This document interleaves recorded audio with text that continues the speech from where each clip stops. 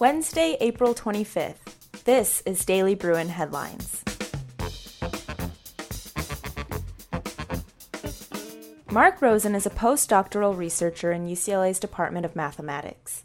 In the summer, he can be found wandering the grounds of music festivals in the United Kingdom, clad in a vibrant yellow banana costume.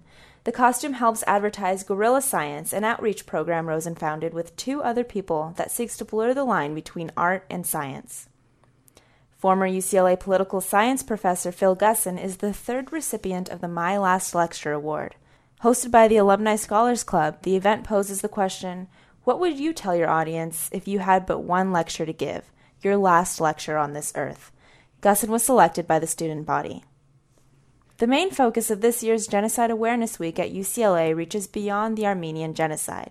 Events will also focus on Rwanda, Cambodia, and Sudan's Darfur region, as well as the Holocaust in Nazi Germany. The events are sponsored by the Armenian Students Association, Amnesty International, and several Jewish organizations on campus, as well as the Cultural Affairs Commission.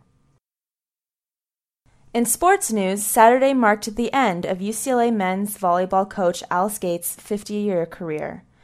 The UCLA men's volleyball team season came to an abrupt end with a loss to UC Irvine. The Bruins were pegged as one of the nation's top teams, starting the season ranked number 3. Daily Bruin senior staff Jacob Ruffman argues that Alice Gates epitomizes the purity of athletics as his 50-year career at UCLA comes to a close.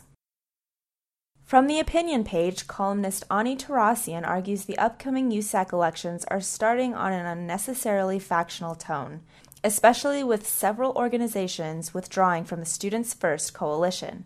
But these internal struggles of Students First aside, a potentially uncontested election for student government means that there will be no challengers provoking new, progressive ideas for the UCLA community.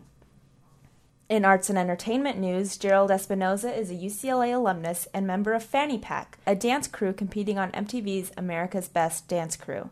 He'll perform in heels for the first time in his life for the Madonna-themed episode airing tonight. UCLA Student Leader Advocates of Music, or SLAM, is an after-school program in which student volunteers teach free music lessons to high school students in the Los Angeles area. The program began in the fall of 2010 when second-year psychology student Roy Matalin saw that several high school music programs were being eliminated because of California budget cuts.